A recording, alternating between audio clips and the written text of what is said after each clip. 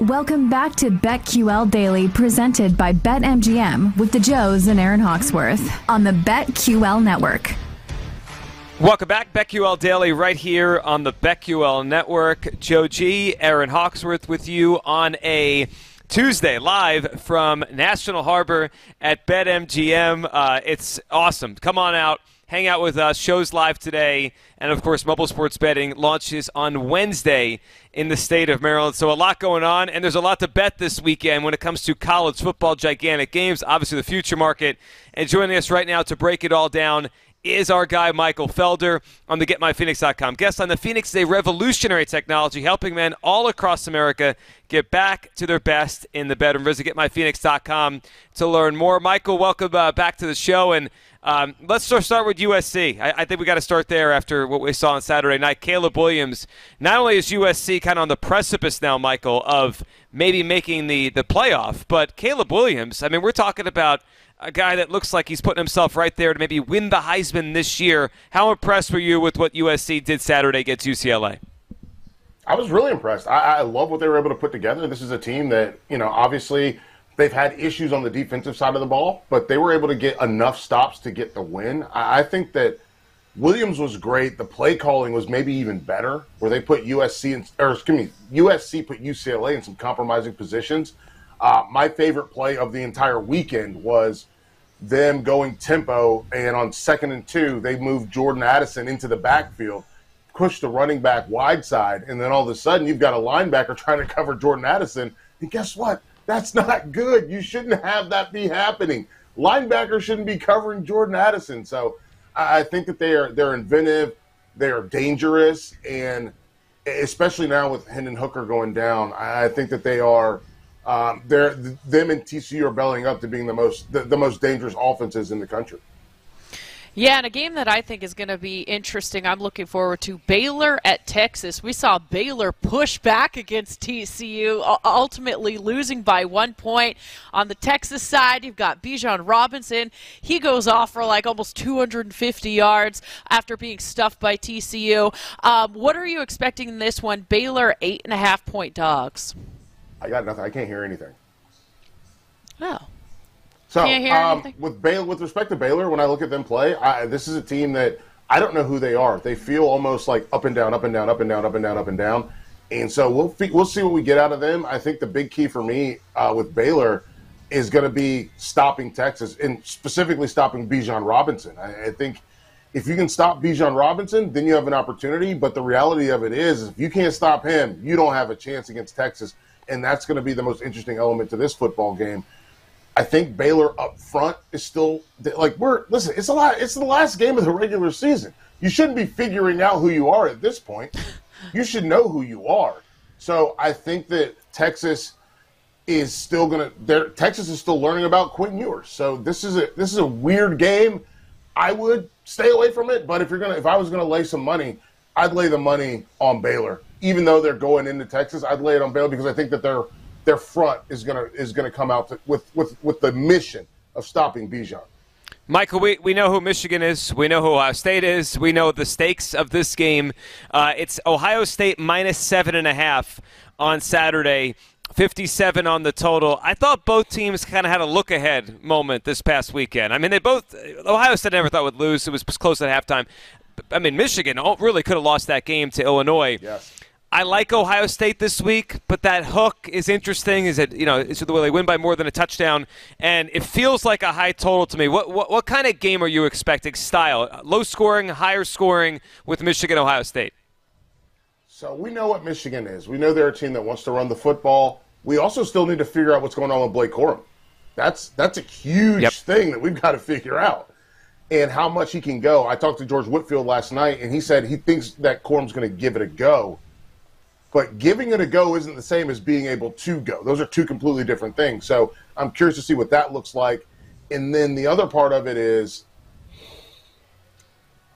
I think we've seen a lot of slow starts from Ohio State. I think that this is a game where they decide we're not going to mess around.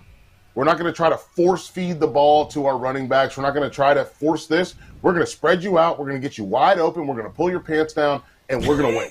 And I think that's going to be the key for me. I think that we're going to see Ohio State start a lot faster than we've seen them start over the course of, the last month and a half. The last month and a half, they've worked so hard to force the issue running the football and even getting C.J. Stroud involved. I think we're going to see them operate at max effort. They got embarrassed a season ago. They don't want to get embarrassed again. And so I think what we're going to see is this team really come out and push the issue. And part of forcing that issue is them, hey, best player on the – you know what? Let me ask you guys this. Joe and Aaron, let me ask you. C.J. Stroud for Heisman. We keep talking about it. We keep talking about it. We keep talking about it. Is Marvin Harrison Jr. not the best player on that team? He is. He of all the players on that team, if you lined him up and said to, NFL scouts, who's the guy you want for the next 10 years, it's Marvin Harrison. Right? I mean, we'll see how good Stroud is in the NFL, but Harrison is unbelievable. Isn't it crazy, Michael, how young he still is in his football life, in his football career? Yep. He's not even eligible for the draft. He's great. Yeah. He's not going to be on the board. Right. Nuts. Every single wide receiver that comes out this year is like, well, I'm going to go at least one spot higher because this guy has to stay in school for another year. So, yeah, when it comes to the Heisman, I look at that and we'll see how people take it because that'll be real proof that it's a quarterback award. If the quarterback is the second, third best player on his actual third, I'd probably say C.J. Stroud's probably the third best player behind J.J., who's also been killing it at the defensive end spot. He's been their third most impactful player, and then you throw in, by the way, this Hayden kid is amazing. I think him getting the football has been remarkable. So Ohio State's got a lot of weapons, and Stroud is one of them. I don't think he's the best one, so it's going to be interesting to see how this navigates itself when we get to the Heisman. Absolutely. I mean, another guy who we've been talking about when it comes to the Heisman is Caleb Williams. And Lincoln Riley's really turned this team around quickly. I thought it might have taken a little bit longer. Now USC hosts Notre Dame this week. 5.5 is the number. Which side do you like in this matchup? Oh, USC. Oh, for sure. For sure. Listen, this is one. I think USC wins this game by 2 touchdowns. This is a game where the key for me is explosion and the ability to be explosive. And this is something that I've got into with Michigan fans. They keep, every time a Michigan fan talks to me about time of possession, I keep going, you do realize that you just had the ball a long time and you didn't do anything. So in Notre Dame, I don't say they check that same box exactly, but I do think that they're closer to Michigan than they are to whether it's Ohio State or it is to TCU or obviously in this instance USC. I think USC is going to have the ball less time than Notre Dame, but they're going to find ways to score. They've got, again, we mentioned that inventive play calling. They have Jordan Addison, who's a remarkable wide receiver. Obviously, he's already got hardware on the shelf. And, he's already won the Biletnikoff. This guy, what more does he have to prove that he's one of the top receivers in college football? So, and then you throw in Caleb Williams, again, a guy who we think we assume has punched his ticket to New York City.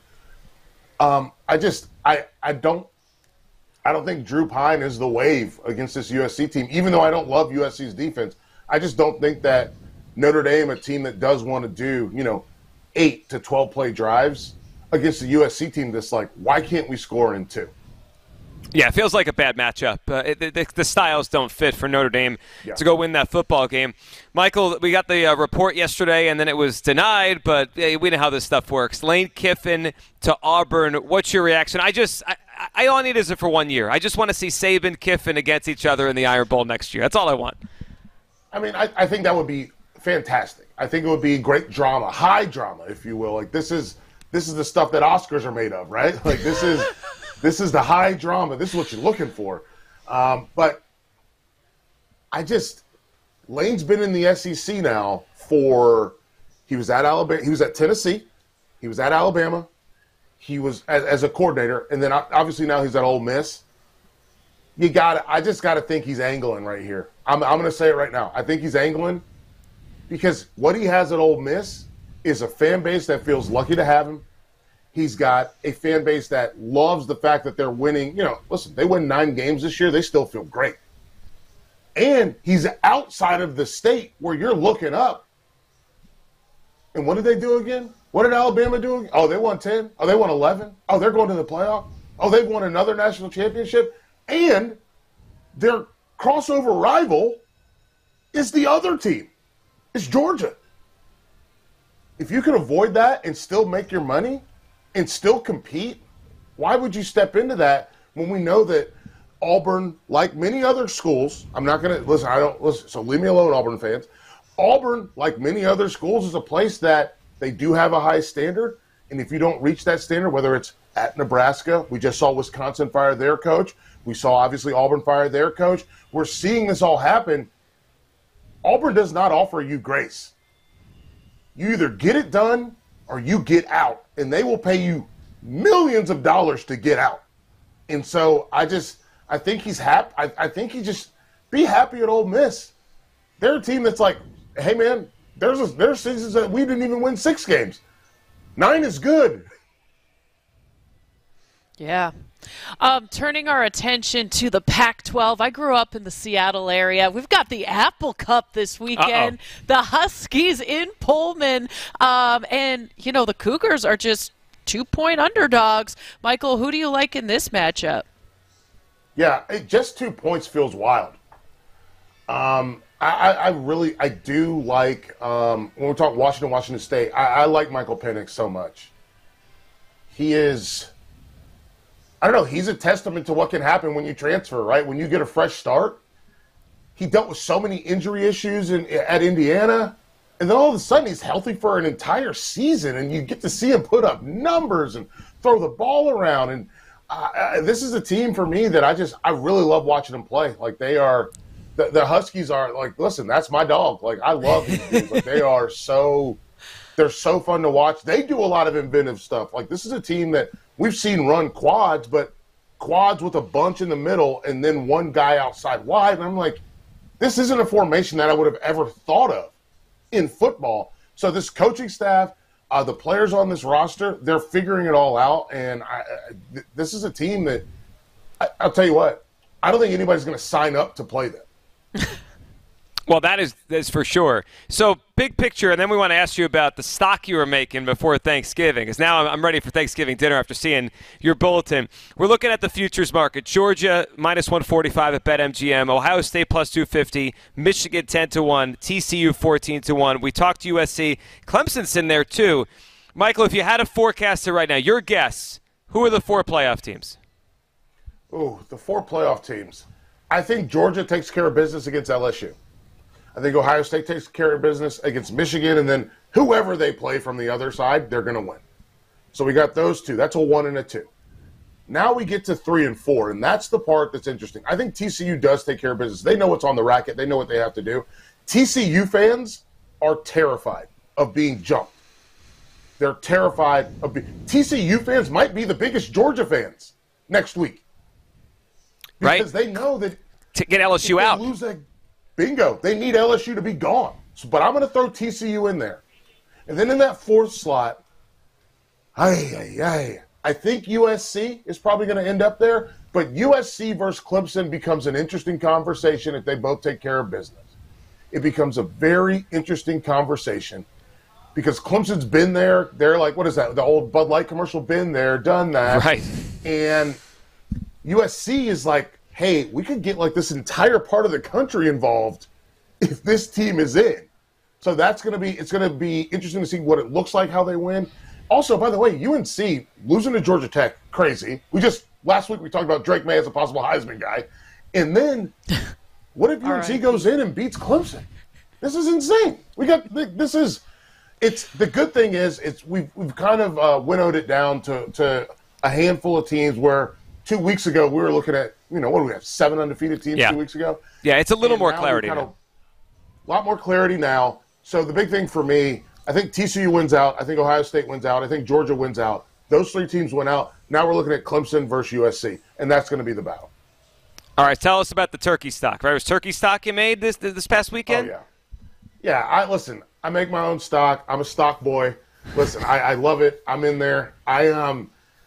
I cook turkey more than just on Thanksgiving, so I had a turkey carcass in the freezer. You take that bad boy out, you caramelize your onions and your peppers, you get your garlic going, you throw in your allspice, you throw in a little bit of star anise, get those guys in there, you throw your bay leaf in there, You get your rosemary. You get all your herbs in there. You get everything going. It starts to smell good. You drop that turkey in there. Then I like to pour in like a dark beer. Throw in a dark beer, little dark beer in there. I like to throw a little whiskey in there. Then the rest I go with a little bit of water. You get your water. You get it all cooked. Bring it up to a boil. Then you bring it down to a simmer, and then you let that thing reduce all day. You let that bad boy go down. I think mine went down, 1.5 inches, 2 inches. We let it reduce, cook down, and we've got almost 3 quarts of stock. We're going to use that in our stuffing, dressing stuff. I don't put it in the turkey. I put it in a pan. We put it in the oven. And I got cornbread already out, ready to rock and roll. So we got that for the stuffing. We got giblet gravy coming down, and you got to use that stock for that giblet gravy. So we're ready to rock and roll. And my dad and I are going to fry a couple birds up on the patio while we drink some beers. Listen, it sounds awesome. I'm hungry. I can't believe we have to wait 2 days for dinner now. I need to go to the Felder household. Do you do all the cooking, or is your wife involved? Is it just you and your dad? I do everything. Everything is me. I listen. We hop off this call right here. I am going to start working on peeling potatoes, getting ready to rock and roll. Like I'm in. This is me. And I cook. I got a couple friends coming over to pick up some birds tomorrow. So I got to get those birds injected. I do a Cajun bourbon butter injection. Wow. On those fried birds. Listen, this is awesome. Bad boys in. So enjoy it. Happy Thanksgiving. We'll catch up soon. It's Felder's The Bulletin. Go check out all Michael's work on college football and cooking. We'll have him soon again on the BetQL Network. NFL Player Futures next. We'll be right back with BetQL Daily.